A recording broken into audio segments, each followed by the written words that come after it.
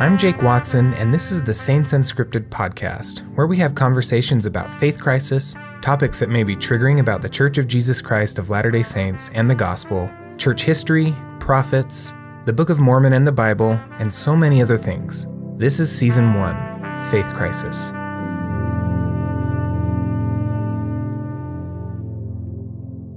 If he experienced your entire life, then that tiny sliver of the atonement that is your existence, you know what that feels like.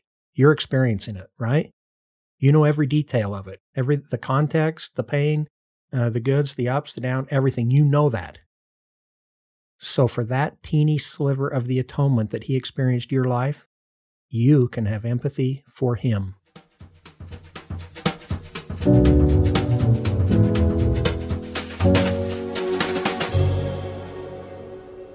Hi, everybody. Welcome to the Saints Unscripted podcast. Today we have a very special guest, and he is an author, an historian.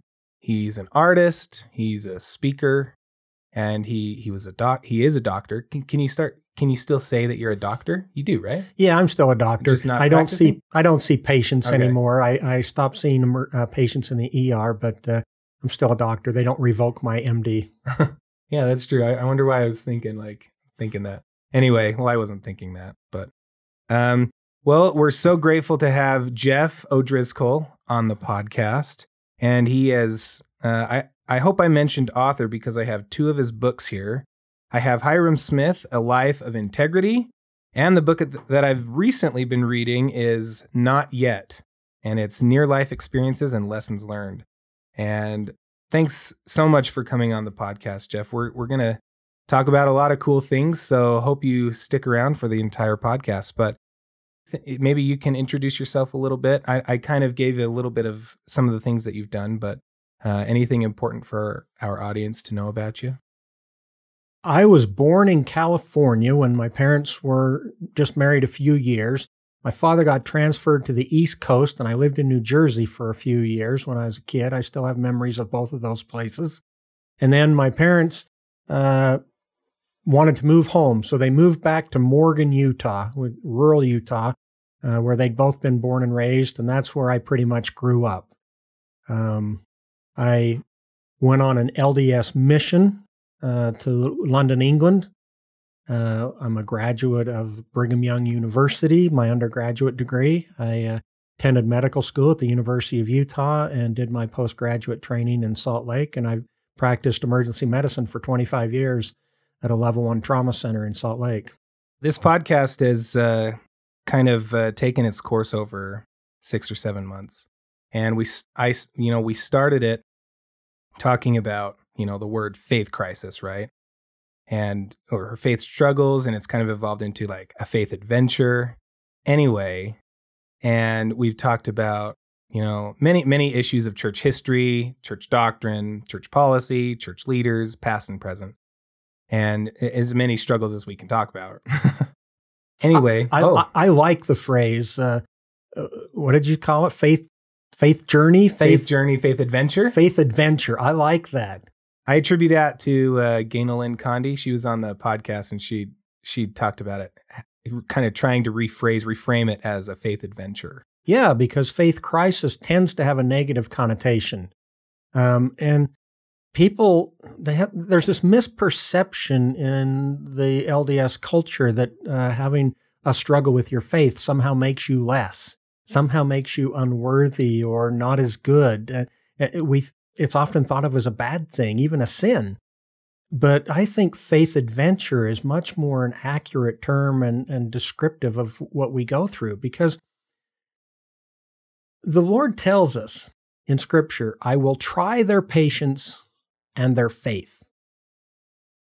Well, how do you try a rope or a chain? You stretch it until it breaks. That's how you test it. That's how you document the strength of that rope or chain. And God tells us right in Scripture, I will try their patience and their faith. So we should expect to be stretched and pulled to the breaking point. And it's not an indicator that we're less faithful or that we're less somehow in the gospel when we have those struggles. And hopefully this helps people who may have these kind of, struggles or trying of faith later in their life, that they can see it not as something negative. Because I probably thought it was a little negative that I was starting to have doubts and struggles. And I remember it was, I've kind of been in and out of activity for a few years and struggling. And actually about a year ago is when it kind of all came tumbling down. And I thought it was, crisis level, calling Mayday, like, am I going to leave the church? Am I going to forsake everything that I've built for so many years? And then, funny enough, is for some reason I latched on to, but I know the Book of Mormon's true. So that's really kind of been an anchor, so to speak. Well, part of the challenge is that we tend to frame everything with the biases that sometimes we're not even aware of. So, for example, I was sitting in a Sunday school class once, and they started talking about Nephi and killing Laban. And they were talking about how wicked Laman and Lemuel were and how faithful Nephi was. And I said, wait a minute. Nephi had to be told 3 times to kill Laban.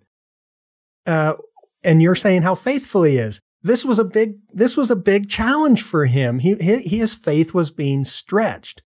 And we look at it with thousands of years of retrospect and perspective, and we deem it as faithful behavior without any appreciation for the consternation that was going on in him, that he had to be told 3 times before he did it. If Laman and Lemuel had to be told 3 times to do something, we'd call them faithless. We'd call them wicked. But when Nephi is told 3 times and then finally does it, we call him faithful. And we just have to break our biases and look at things more objectively sometimes, I think. I feel like I've been in such a good position to talk to so many people who have given me such great insight. And I call experts or mentors just absolutely amazing people. And it feels like I feel a little better about those things. And for some reason, I'm feeling like I still have this either distress or weight inside of me. I like to say it's kind of on my heart because it feels a little heart-wrenching. And I feel like it's toward God. Like, it's not so much, I have a problem with Joseph Smith's polygamy. I'm going to, leave the church, and not to say that people leave the church over that, but that I don't have a huge problem with that anymore. I feel like it's with God, and I don't know exactly what it is. And I could definitely attribute it to, okay, have I been praying a lot? I find it really hard to pray. I find it extremely hard to pray. Lately, it's been a little easier. Maybe you should try just having a conversation instead. Maybe I should. That sounds like a great idea. Sometimes we get all wrapped up in this prayer thing, and we forget that what we're doing is having a conversation. And part of the problem with labeling it as prayer and thinking that it has to look a certain way is a lot of times in prayer, we don't leave room to listen, to hear, to receive. One of the things that really took my prayer to a new level was way back when I was a missionary. I started carrying a notebook in my pocket. And during the day, when there was something that came up that I wanted to remember or think about in prayer, if I wanted to repent of something or just be grateful for something, I'd make a note in my notebook. At the end of the day, I kneeled down and I opened the notebook up in front of me. And I realized that I had an agenda, which sounds irreverent initially, but if you think about it, you would never go to an important business meeting without an agenda. You would never go meet with some head of state or do something really important in your life without taking notes. It's not irreverent, it's preparation. And the other marvelous thing that I learned with my notebook was after I got to the end of my agenda and I'd spoken with God about the things that were important to me, I waited and I listened. And he started to talk to me, and I had something to write it down with. I had a notebook and a pen right there. And when I started writing it down, I got a lot more answers. It's a powerful thing. And for people, I did that for 40 years before I finally found some real, genuine validation. And it came when Sister Nelson spoke publicly about the notebook and pen that President Nelson keeps on his nightstand. And he wakes up at night and he gets messages And sometimes she feels inspired to get up and leave him alone, and she'll leave the room, and he'll come out an hour later with 3 pages of notes. So for me to hear about him using a notebook was incredibly validating after those decades of using it myself. Wow. Because I'm starting to remember that now about President Nelson keeping that notebook. And I've been so bad at writing. I need to do that too now. We could do better at prayer. We need to think about prayer as communication with God, not some prescribed activity that we learn and have to do in a certain way. Prayer, for me, prayer comes when I'm riding my bicycle, when I'm out running, when I'm taking care of a really sick patient. Silently in my mind, I was praying a lot of times about how to care for somebody. I just have a different concept about prayer than what a lot of people seem to have. I wonder where maybe not where I went wrong, but I do remember praying at times in my life. I don't know if I remember waiting and listening. I know at times I've had prayers that have been formulaic and structured. And, over time, I wonder, exactly what went wrong and how I feel like I have a disconnect with God. And now at this point in my life, I have a hard time praying. And so I like what you said, just try having a conversation, maybe less formal, maybe more heartfelt. I guess it's hard too sometimes to I guess faith is involved. Maybe you could talk about that a little bit as far as just seeming like you're just talking to nothing. Yeah. There's a really, really powerful lesson in the Book of Mormon that most people miss. I've spoken to a lot of congregations about this, and they almost never see it this way until it's pointed out to them. And then they go, oh, of course. Here's the scenario. Okay, I'm ready to say, oh, of course. This is Lehi's dream and later Nephi's same dream. Why did the people have to go through the mists of darkness? See, that's the response I get most of the time when I ask that question. I played right into your hand. There's this long silence.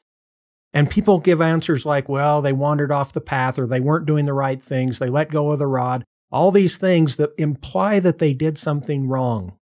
And that's why they're in the darkness. But if you read it carefully, the mists of darkness are on the path. If you're on the path, holding on to the rod, pressing forward, doing everything right, you have to go through the darkness to get to the tree. The mists of darkness are on your path. They're not an indicator that you've gone astray. They're an indicator that you're doing the right thing. The darkness in our life, the times we feel separated from God, are in the mists of darkness, and they're an indicator that you're on the path doing the right thing. Have you ever thought of it that way? Not that specifically and vividly. Certainly not. Wow. Thank you. Wow. Okay. Gosh, I feel like I've received so many answers right now. I also wanted to ask you, you said somewhere in your book that you've been disappointed and discouraged when you've doubted, but when you've trusted and moved forward, you've found success and clarity. And I just wanted to get your thoughts on that, as far as maybe we could kind of tie in that mist of darkness and try to, in connection with trying to commune with God. How can we apply that principle to, maybe someone who's struggling in that mist of darkness that thinks it might be because they sinned or because they did something wrong? And I'm kind of explaining what I actually feel, have felt. I'm going to start changing now that you talked about the mist of darkness, which is awesome. But anyway, any thoughts on that? Just a month before my 12th birthday, my older brother, to whom I was very close, died in a farm accident. He tipped a tractor over. And I thought I got through it unscathed. I didn't really think it impacted me in any significant way. 20 years later, my brother came to me and he said, you have to go talk with our mother because there's things she's never told you about my death. And as you might imagine, that got my attention. So I went and I sat down with my mother on a beautiful sunny day. My parents are still alive. They still live in the same house up in Morgan. And that was the first time she'd ever told me. She said, I always knew where you were in the house before Stan died because I could hear you singing. When your brother died, you stopped singing. And I realized, that was the first time I realized the major psychic impact it had on me. It must have been shortly after that I started to sometimes get messages, really clear messages. On one occasion, I think the message from my brother saved me from a lethal car crash. The car crash still happened, but nobody was injured because he came to me and told me to slow down. And because I slowed down, I think that's what saved my life, actually. And I had enough of those experiences as a teenager. And I remember when I was 19, I approached this woman who was just a few years older than I was, but I thought she had a lot more experience. I really trusted her. And without giving her any context at all from my question, I asked her, I said, does God ever speak to you in senses? And she just looked at me with this very knowing look. She didn't ask any questions at all. She just said, don't ever doubt that. That's all she said. Again, it was sound advice. And it was about 30 years later, I stumbled across a comment from, I think it was President Marion G. Romney in General Conference, where he talked about, sometimes I get answers like, I think he said like Enoch, when God speaks to me in sentences. And I said, whoa, wow, okay. So I learned that when I got those messages, if I listened to them, if I honored them and tried to follow, things went better. If I was fearful, doubting, ignoring, then sometimes I would struggle with things that I might have been spared if I'd have just listened to the messages I got. Now, everybody doesn't get messages in the same way, but what you have to do is find out how your messages come. Do they come in a feeling? Do they come in a knowing? Do they come in a tingle down your spine confirming what you're hearing is correct? Do you see things? Over the decades, I started to see the messengers sometimes that would bring the message. And so when I got into the emergency department years later as a physician, sometimes I would literally see souls leave their bodies when they died, and they'd communicate with me before they left. So it's something that evolves over years or decades, and everybody comes to their answers in a slightly different way. And it's very important that you not feel you have to conform your process to somebody else's. Find out what works for you and do that. And I'll tell you another secret.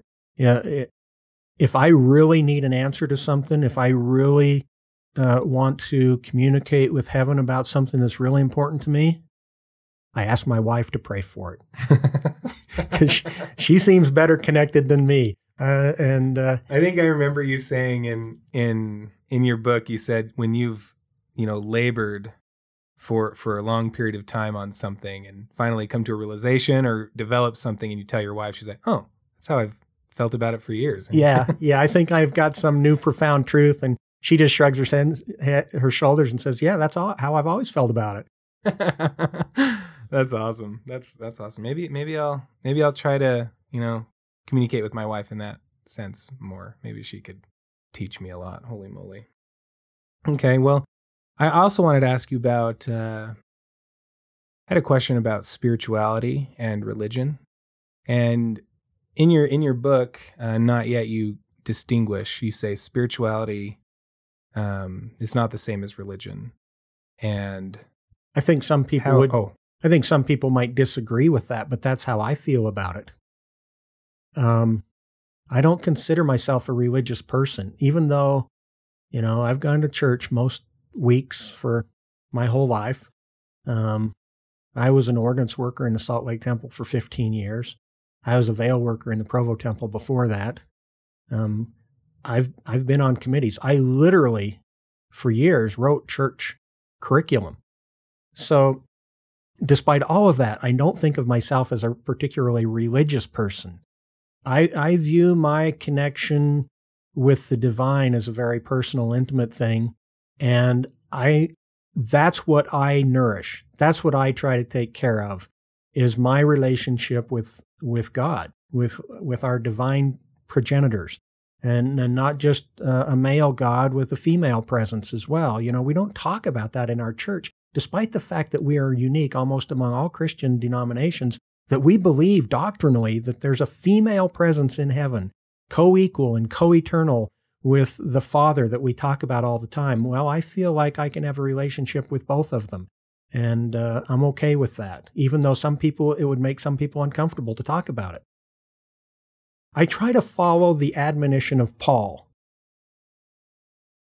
He said, "Quench not the spirit, prove all things, hold fast to that which is good."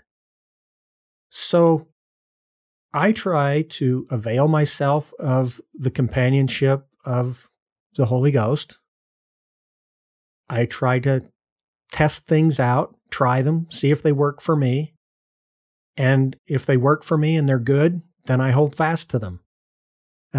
That's what Paul said. Quench not the spirit, prove all things, hold fast to that which is good. And the problem that a lot of people struggle with is they want to abdicate that responsibility to somebody else. They'll say, oh, if I just listen to my bishop and do what my bishop says, everything will be fine. If I just listen to the stake president and do what they say, then I'll be good. Even up to and including the prophet, the president of the church. If I just follow everything the prophet says, my life is great. But no, you cannot abdicate your personal responsibility for your spiritual relationship with God to anybody else. That's between you and God, and you have to honor that. And it's not the responsibility of the prophet to tell you how to have a relationship with the divine.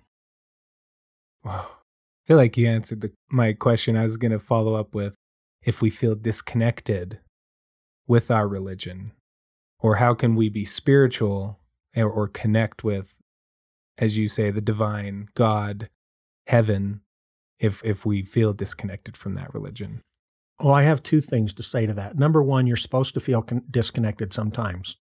That's what the mists of darkness are. We leave our children alone with babysitters when they're little, and sometimes they even resent it, but it's important. We let them go to half-day kindergarten, even though they may not like it, so that they can be prepared to go to all-day first grade. And eventually, they're pretty independent in high school so that they can go away to college for a few months, maybe even a few years. And the whole point is we leave them alone for increasing periods of time to learn to be independent, so that they can learn to be independent. Brigham Young said that we will need to learn to be as independent as the gods someday. So I'm not surprised or discouraged if my heavenly Father leaves me alone for a time, because there's purpose in it. And sometimes I feel alone and disconnected, and that's okay, because there's a reason for it. It's to help us to learn to be more independent, to rely on our own wellspring of righteousness. So if we're talking about still the mist of darkness a little bit, and we have to trust, we'll sometimes go in there. We'll sometimes feel disconnected with God, as you said, and that's probably a good thing.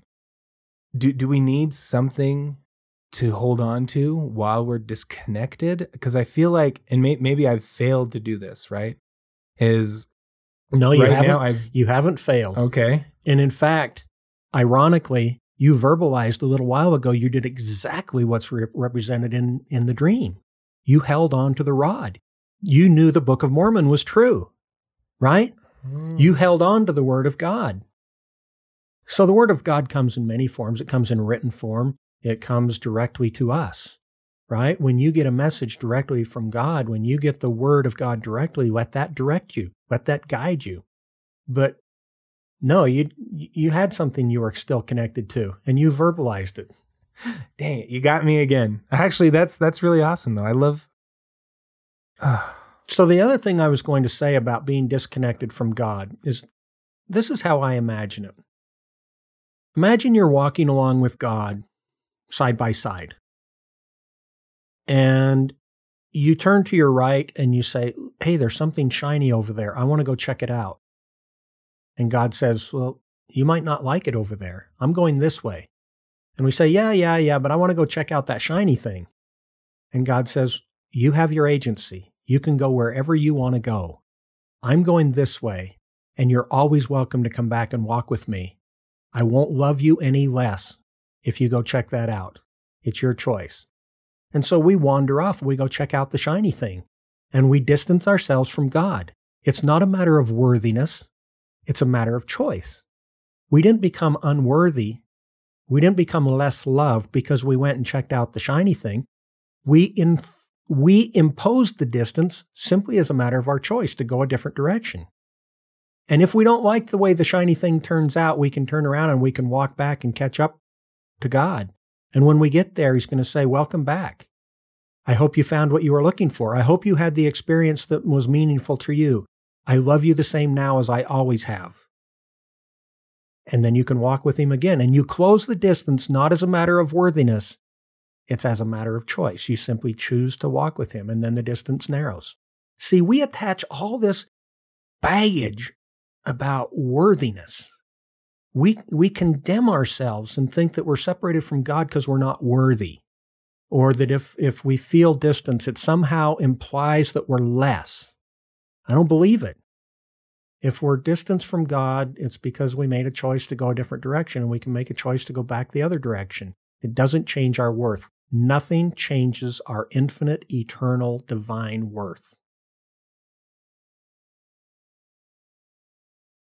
Worthiness is not a good word, in my opinion, because it implies that your worth is changing. When somebody's asking you questions about worthiness, and I put that in quotation marks, it implies that they're determining your worth, or that they're somehow helping you determine your worth. But your worth doesn't change. Your worth is infinite and eternal and unchanging. And when we understand that, then we can make decisions from a point of knowing, oh, I'm a child of God. I am of infinite, unchanging worth. And if I make a decision that leads to an unpleasant outcome, I'm going to make a different decision next time. But it doesn't make me worth less. That seemed to be the first thing that, well, not the first thing, but a very base thing in kind of the life of Jake Watson was somehow I had compromised that worth, or somehow, I don't know if I want to go that deep. Yeah. Well, I was talking because I've had a, you can say what you want and edit it out. Well, I've had like major problems. Here's this. I can just put that there if you want to fill in. Well, I was just, but remember, as you're speaking, before you think about cutting it out, the power of your podcast is in its vulnerability. Yeah. To the extent that you're vulnerable and reveal things, that's where your power is. So even this part we're saying right now is a good thing to keep in the podcast, because there's a lot of people out there that they think they have to hide something that they feel uncomfortable about. And most of the time, the discomfort they're feeling has been imposed upon them by somebody else's judgment. We don't become worth less. That's not how it works. You know, and we pound it into people all the time. I know people that have stopped going to church because they turned 19 years old and they couldn't go to church without people hounding them about, when are you going on your mission? And why aren't you on your mission? And it made them feel so much judged that they just stopped going to church. I know people who tried and were unable to have children, and they finally stopped going to church because they couldn't go to church without people asking them, why aren't you having children yet? See, we do all these inadvertent things. We don't even mean to do them sometimes, but we challenge somebody's worth based on their actions. Actions have consequences, but they don't change our worth. See, the consequence of walking away from God to check out the shiny thing was you're further from God. And you may or may not be doing something with the shiny thing that may not help you in the long run, right? But your worth doesn't change. The consequence is your distance from God because you made a choice to walk away from God. But let go of all the shame and the guilt and the sense of worthiness about it and just turn around and walk back to God. He's still waiting. He's still happy. He's still receiving you. God's love, and I know that not everybody agrees with this, and I know why some people don't agree with this, but in my opinion, God's love is unconditional. I think the defining characteristic of God's love is that it's unconditional. Now, people conflate the issues. They say, but if we do this, God blesses us. And I say, yes, of course he does. But he doesn't love you more. And if you do something and you deprive yourself of a blessing, yes, your actions have consequences, but they don't change God's love. Even when you're being deprived of a blessing, even when you're going through something really tough in your life, God doesn't love you less. The consequences are simply an act of a consequence. They're an outgrowth of your choice, not a lack of love from God. And I think that's really important because I understood it somewhat when I had children. I understood it a lot more when I had grandchildren. And I understood there's nothing they can do to change my love for them. Now, they could grow up and do bad things. They could, rob a bank and go to jail and be in prison. Those are consequences of their actions. It doesn't change my love for them. So what happened to you? What was your wound? My wound? Yeah. Well, okay. Well, I'll just have to decide if I want to cut this out. I mean, it's super intense. What made you feel less? Oh, man. I think I bought into the belief somehow that I was a scourge upon everyone I knew. I felt like my mistakes affected them so deeply and they altered their lives so drastically. I mean, I guess I'm just telling the typical depression, anxiety storyline, right? Story plot.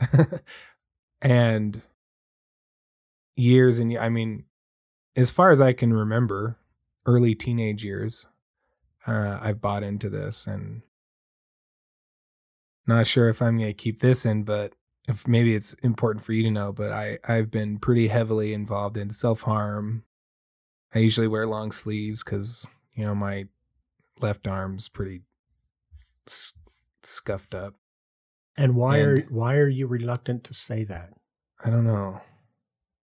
I feel like I'm a fraud. I don't know. I feel like the problem that I've always had with telling people is I feel like I'm trying to get attention. Well, I have a friend on Facebook. She's just this beautiful soul. And I love the posts she puts. And one of her pictures she posted, she was in short shorts or something. And I saw all the scars on her thighs. And we had a long conversation about it, and now she's helping untold numbers of people that are suffering from that same depression, that same desire to harm themselves, and giving them hope. See, that's what people are doing most of the time in their life when they're doing destructive behaviors, is they have pain and they're trying to manage their pain and they don't know how to manage the pain because they've lost hope. And when they can talk with somebody that's been through it, that has some experience, and it can give them hope again. You probably read in my book about a guy, I think he was in his late 20s, maybe early 30s. He came into the emergency department and he was really struggling with depression. The anniversary of his brother's death had just come up, and it was incapacitating him. It was the first and only time I remember in the emergency department being moved upon to say this. And I just looked at him and I said, I remember how I felt when my brother died. And his whole countenance changed. His shoulders straightened up. It was like some unseen burden was being taken from him. And he realized, oh, I'm not alone. Somebody else has been here. I can do this. And that's the capacity you have because of your experience. So scared. I feel like I have no reason to have these things. I look at my life. I have a pretty easy life. Typical, just go to school, never broken a bone. Yeah, I was going through a really, really dark time in my life once. And Spirit spoke to me and said, part of your trial is that no one knows. Because I had just exactly what you just described. I had from everybody's viewpoint, I had the perfect life. I had a great wife, great kids, health, good job, income, nice house. Everything that people see all was fine and wonderful. And yet I had this horrible, heavy, empty, hollow darkness that I was going through, and it was life-threatening. And Spirit told me part of your trial is that no one knows. When your spouse dies, people rally to your defense. When you're sick, people bring you food, right? People see those things and they come and they help you in various ways. When nobody comes to help you, you feel all the more alone. So have you built into your schedule some kind of regular self-care where you can let go of all the stresses, all the frustrations, all the things that you felt relieved of when you were there? You can let them all go. You can put them in a box, put them on a shelf, and go for a drive and spend a half a day just enjoying life. Do you have any of that built into your schedule? No, I can't get myself to do it. This is what you need to do. Get yourself a little box and, in a figurative way, take all of that baggage, all of that stuff that you're carrying, put it in the box, put it on the shelf, and say, I'll be back to visit you tomorrow. I'm taking a vacation right now from all of it. You're not pretending it doesn't exist. You're not pretending it won't come back. You're not doing anything so unrealistic as to say that I'm never going to have it again. But what you're saying is, I'm going to take a vacation from you for a few hours. I'm going to go down to the Dairy Queen. I'm going to get an ice cream, and I'm going to go sit in the canyon for a couple of hours, and I'm going to take care of myself. And I'll deal with you again when I get back. And so then when you're by yourself, when you're out there on the mountain and you're having these experiences and it starts to creep back in, you can say, no, this is my time. I've put you aside for now. I'll deal with you later. This is my time. You can't come here. I like that. You can do that. Okay. Oh. Have you ever been in a mist of darkness where... Think of it. What do you hold on to? What do you look forward to? How do you keep trudging forward? Do you receive enlightenment somehow? Do you receive messengers or visitations, or do you receive what helps you go through when it seems like the mist of darkness? It feels like it'll last forever. There was one thing. Now we're taking turns being vulnerable here. Oh no, you don't have to if you don't want to. I know I was there was one thing that got me through my darkest time. I knew my mother loved me. And I saw the way my mother suffered when my older brother died in the farm accident. And I couldn't do that to her again. I knew my mother loved me. I didn't know anything else in the world except that. I actually sent a text message to a friend of mine that I trusted, that I knew wouldn't have me committed for asking her this question via text. And I texted her and said, do you think God still loves me? Because I even wondered about that. But I knew my mother loved me. And that's what got me through. I couldn't hurt her again that way. Oh, I love that. I was not expecting that answer at all. So I just got to sit on that for a minute. See, that's not in my book. A messenger came to me one day said, every experience is to enable you to help someone else. I said, whoa, wait a minute, because sometimes I argue with my messengers. And I said, I thought experiences were for personal growth. And the messenger said, the primary purpose of every experience is to enable you to help someone else. You get the secondary benefit of personal growth. Totally changed my perspective about why we go through the rough times. Yes, it helps us. Yes, we grow from it. Ultimately, we may never be grateful for the really crappy stuff that comes into our lives. There's some things that happen that we may never be grateful for, but we can be grateful for what we learn from those experiences, because what we learn can enable us to help others. And what we learn is empathy. And empathy makes us all alike. Empathy makes us one.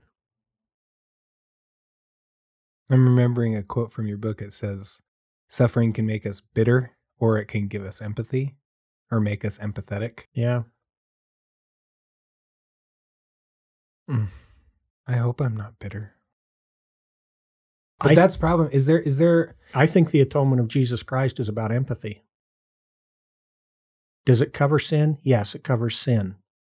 Of course it does, because he experienced our entire existence, right? But saying that the atonement of Christ is about sin is like saying my paycheck's about buying toothpaste. Of course I can buy toothpaste with my paycheck, but it's such a small sliver of what it is. The atonement, I think, does it cover sin? Yes, but it's not about sin. The atonement's about empathy. And he tells us that. He says, I took it all upon me so that I would know how to succor my people. I would know how to help them. Because I took it all upon me, I know the path. I've been on the path. I can show you the best path. All you have to do is ask me, and I'll show you the best way to go. You can still go however you want, but I know a better path you can take if you want, because I've been there. He has perfect empathy for us. What's really startling, and what I've never heard anyone else teach, is if he experienced your entire life, then that tiny sliver of the atonement that is your existence, you know what that feels like. You're experiencing it, right? You know every detail of it, the context, the pain, the goods, the ups, the downs, everything. You know that. So for that teeny sliver of the atonement that he experienced your life, you can have empathy for him. And that's what makes us one. Because when we have empathy for one another, there's no judgment. There's only love. And that's what makes us one. That is the at-one-ment, which is what he prayed for before he went into the garden. Father, let them all be one with us as we're one with each other. Let them be one with us.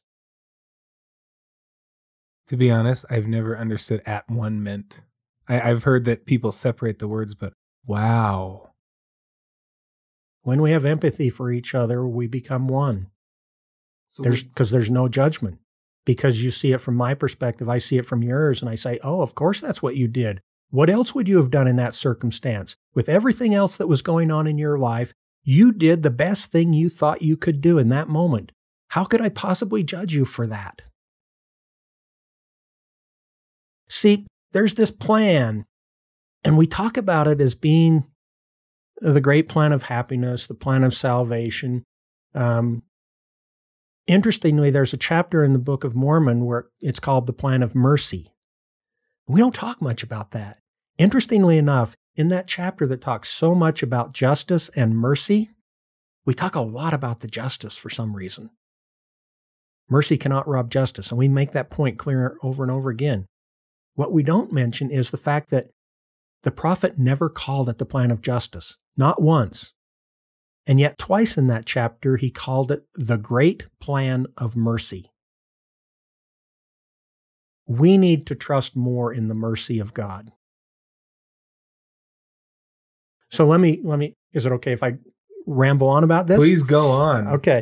And maybe I can ask you after you talk some more, because I was going to ask you, do you think the sole purpose for us suffering and having hard times is to have empathy? And maybe I can ask that after if that fits. I don't know if it's the sole purpose, but I think it's the biggest purpose. There's other purposes. We learn about ourselves. We learn our strengths. We learn how to make better choices. We learn what pain feels like. But I think the biggest, most consequential thing that we pick up from suffering is empathy. I had this conversation once with a very dear friend of mine, and he had a way of offering these very to the point, pithy statements that just summed everything up. And we had this conversation about empathy one day. And he looked at me across the desk and he said, "Empathy is a good thing." That was it. That was the end. I mean, we'd had a lot of back and forth, but that was how the conversation summed up. Empathy is a good thing. And you said you wanted to talk about something? Well, before I ask you that question, let's talk for a minute about weakness, because that's something that people get really hung up on. I was praying one morning, and I'd been struggling with something for decades that I thought I needed to overcome. I thought I needed to,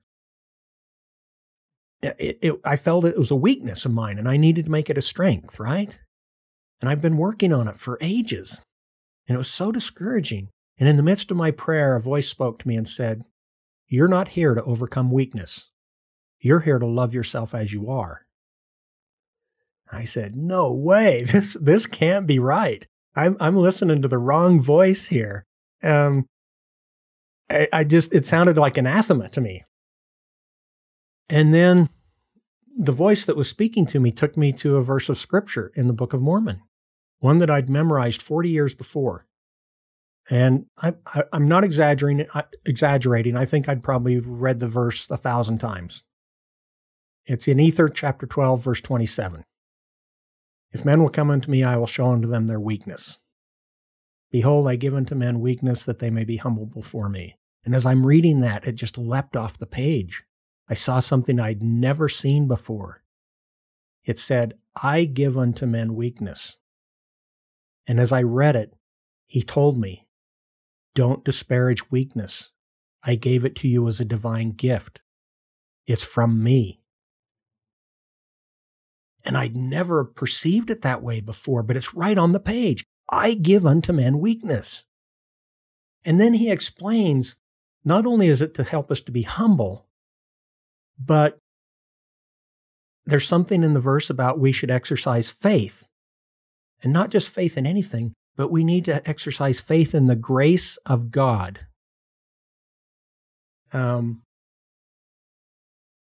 So humility, faith, and grace. Those are the three things that's our part of the equation. So our part of the equation is humility, faith, and grace, or receiving grace.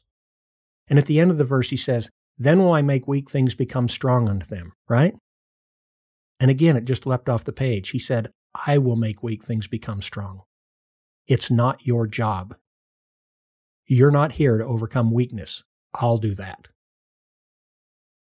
And what I thought was anathema in my prayer all of a sudden was doctrinal, scriptural. So I turned back to where I was reading that day on my regular study, scripture study, and it happened to be, I think it was in Jacob chapter 4. And in the process of reading Jacob chapter 4, I'm right where the prophet in that point is talking about weakness. And he starts talking about grace. And I thought, wow, it's in more than one place. And then I turned to the New Testament, all the time being led by the Spirit where to go. And I'm looking in the New Testament, and Paul's talking about his weakness that he is so troubled by. He calls it a thorn in the flesh. And he starts talking about in his weakness, he's made strong because of the grace of God. He's talking about exactly the same thing. It was in 3 different places in the scriptures, and I'd missed it.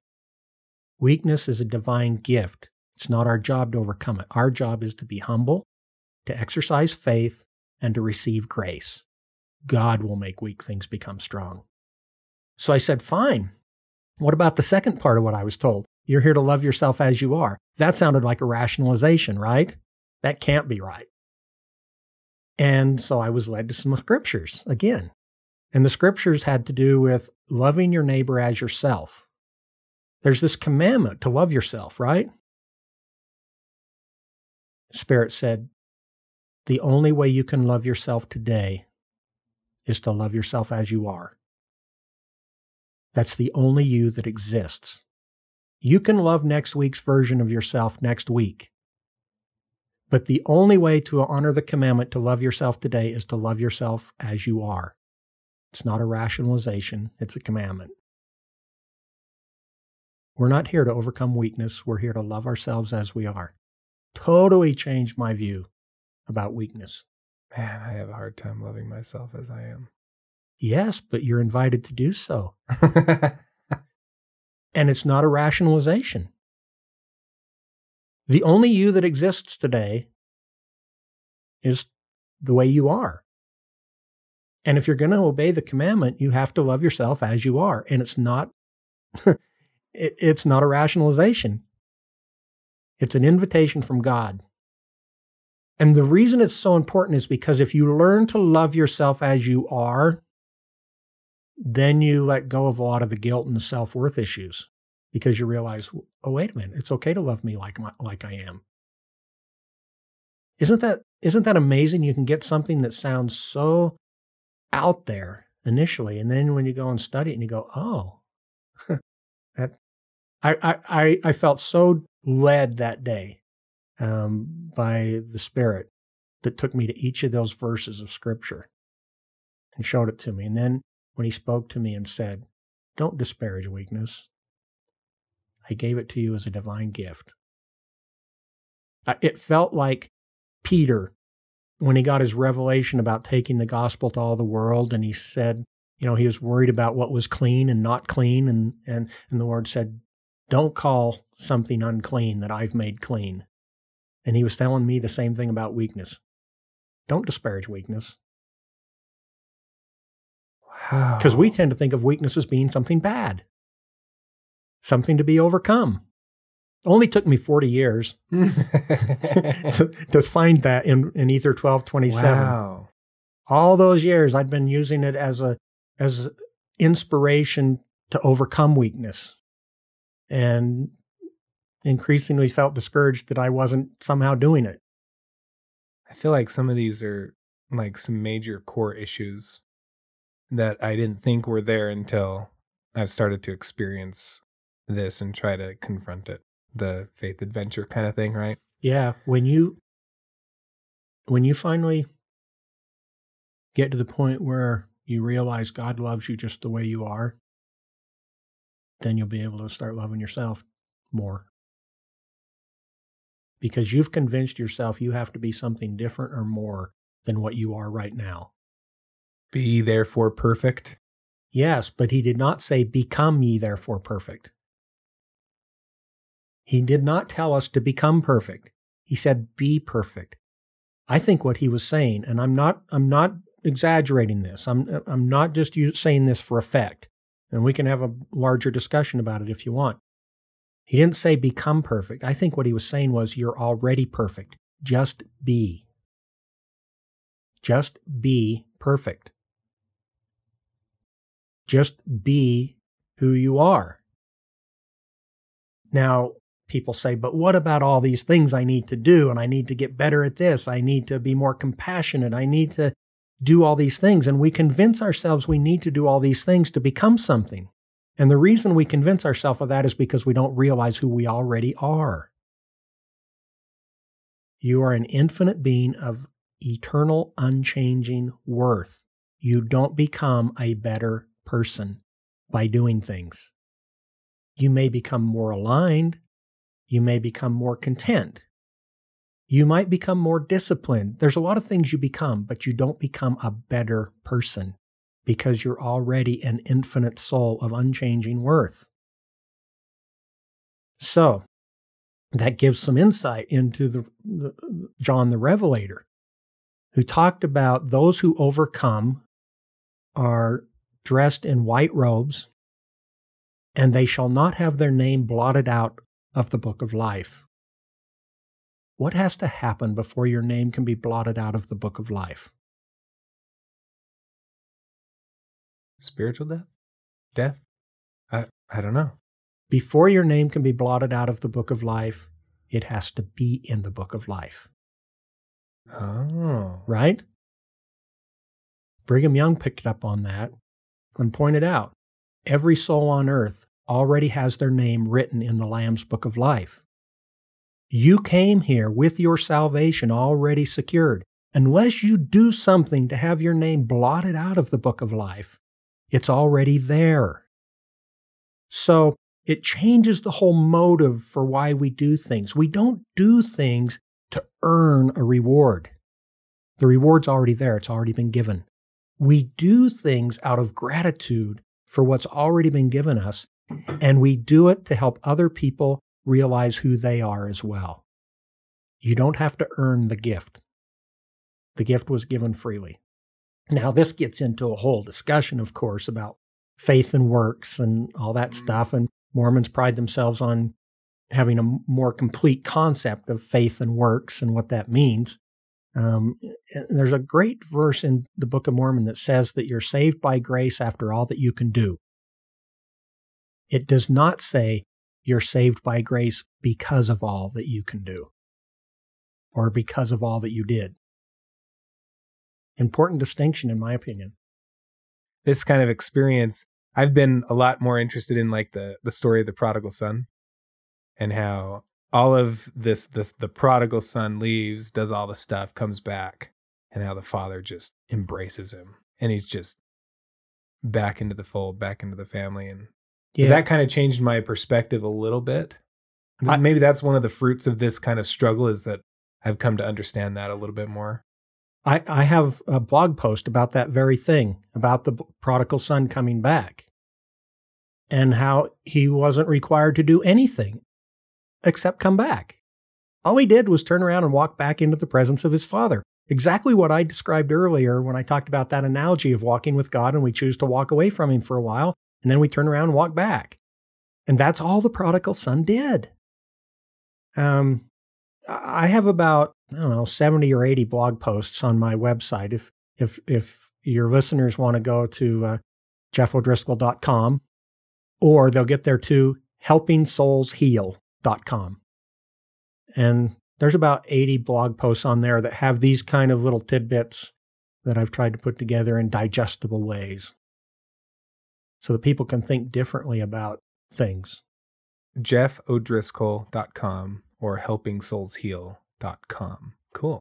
We'll have that in the description as well. Yeah, Helping Souls Heal. Most people can spell that. My last name, sometimes they trip up on. So helpingsoulsheal.com. 2 L's and is there an apostrophe in the URL? Not in the URL, because you can't put special characters in a URL. Oh, I didn't know that. So it's just O'Driscoll without the apostrophe. Cool. Sweet. Oh. Well, let me leave you with one last thing. Okay, sweet. I was getting ready to speak to a large group. I take this responsibility very seriously.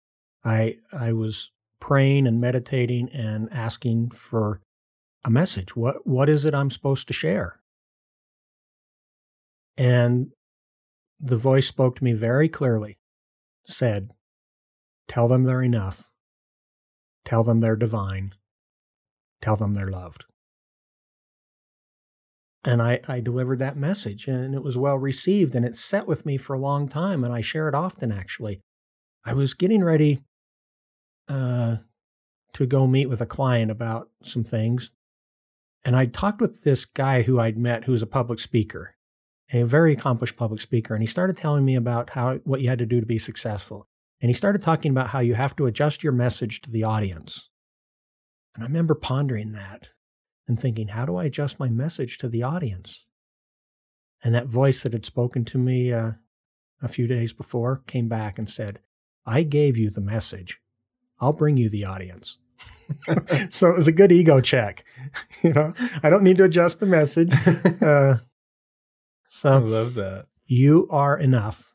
You are divine. You are loved. People need that so much. I could have used that message at the very beginning a few years ago when things started going rough, and then earlier this year or last year. Thank you for sharing that. Oh.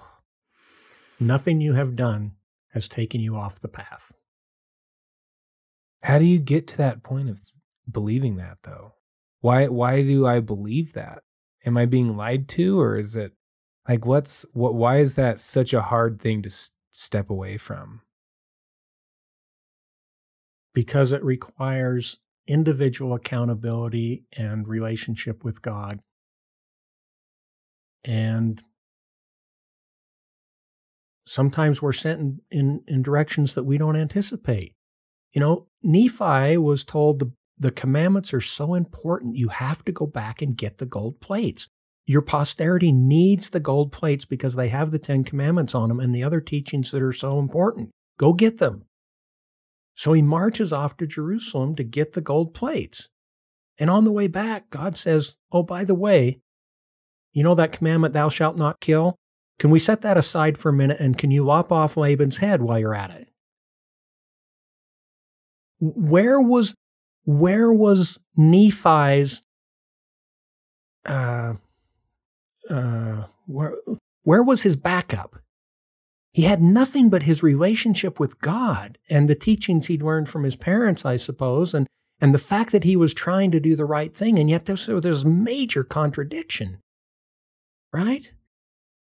And we should prepare for those kind of things. Think about Abraham. Abraham's a boy. He's on an altar of human sacrifice. An angel by the name of Jehovah comes and delivers him off the altar and teaches him what an abomination human sacrifice is, right? Fast forward a few decades. Same angel comes back. Hey, Abraham, take your son up on the hill and kill him. Imagine the conflict. See, we tend to think that this was simply this horrible test of obedience. And if you knew what God wanted you to do and you did it, it would be just an awful, horrible test of obedience. But the question I think that was the bigger test of Abraham is, which Jehovah do I listen to? The one that taught me that human sacrifice was an abomination, or the one that's telling me to do human sacrifice? And you can't always just rely on chronology to answer the question for you. The first directive to Adam and Eve was to multiply and replenish the earth. Then they were told not to partake of the fruit. And see, when God's the source of the conflict, you can't go to God for the answer. It's his way of taking himself out of the equation, if you will, and saying, I want you to sort this out on your own. I want you to delve into your own wellspring of righteousness and come up with the answer. And you can see it over and over again. Joseph Smith was absolutely certain in his puritanical beliefs that polygamy was wrong. And then God told him to do it. And Wilford Woodruff was absolutely as certain that polygamy should continue until God told him to stop it. See, there's all these examples in Scripture over and over of people having these great tests where they get conflicting directives from above. And it forces them on a faith adventure. We come back to where we started. Nice. This is a Saints Unscripted original podcast and is hosted and executive produced by me, Jacob Watson, and Saints Unscripted. Don't forget to follow us on Facebook, Instagram, and Twitter, and subscribe to our YouTube channel. We'll catch you next time.